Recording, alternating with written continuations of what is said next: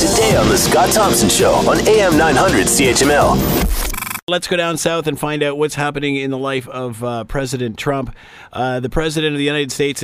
Oh, yeah, we've got the clips first. Oh, my goodness. All right. And these are, sorry. This is the lawyer of Stormy Daniels first. That a woman came forward, a adult film star, made up a story about having sex with the president. They didn't believe her. They knew she was lying, and they promptly paid her $130,000. It's absurd.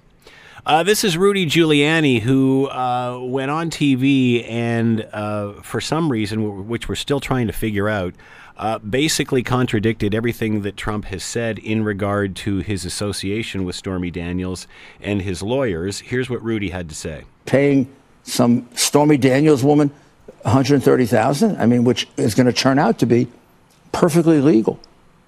That money was not campaign money. Sorry, I'm giving you a fact now that you don't know. It's not campaign money. No campaign finance violation. Wow. Let's bring in Claire Finkelstein, professor of law and professor of philosophy, University of Pennsylvania Law School, and is with us now. Claire, thanks for taking the time to join us. We appreciate this. I'm glad to do so. Claire, how do you explain what Rudy Giuliani has said? For weeks, the Trump camp has been saying that this just didn't happen. They know nothing about it. And then all of a sudden, Rudy Giuliani comes out and says that very nonchalantly, oh, yeah, that it happened, but it wasn't this, it was that. How do you explain this? Well, this is a disaster for Donald Trump, and everyone seems to know it, including Trump himself, though there's been some attempt at damage control. Giuliani was not thinking straight. He's not the sharpest tool in the shed, and he hasn't practiced law for a long time.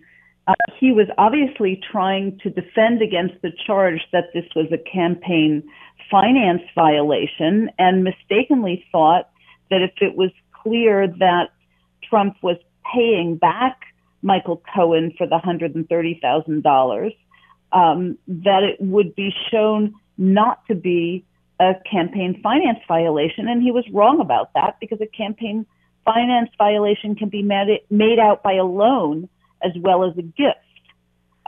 So he just miscalculated. There's a story that came out today suggesting that he did not consult with the White House before he conducted those interviews. That was my next question.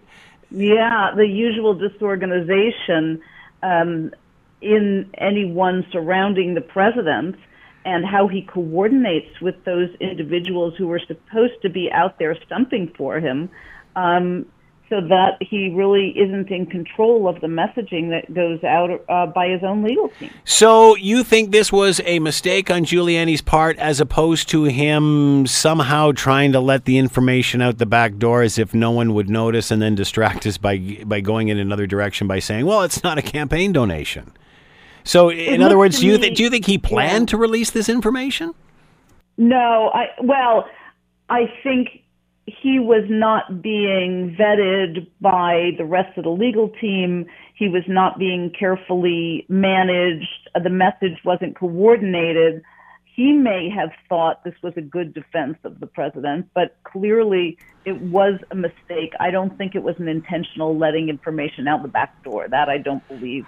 And that's borne out by remarks that have been occurring yesterday and today, after the initial interview on Wednesday night, that have been backpedaling a little bit. And there's been an attempt to square the president's denial that he knew about this payment with what Giuliani released.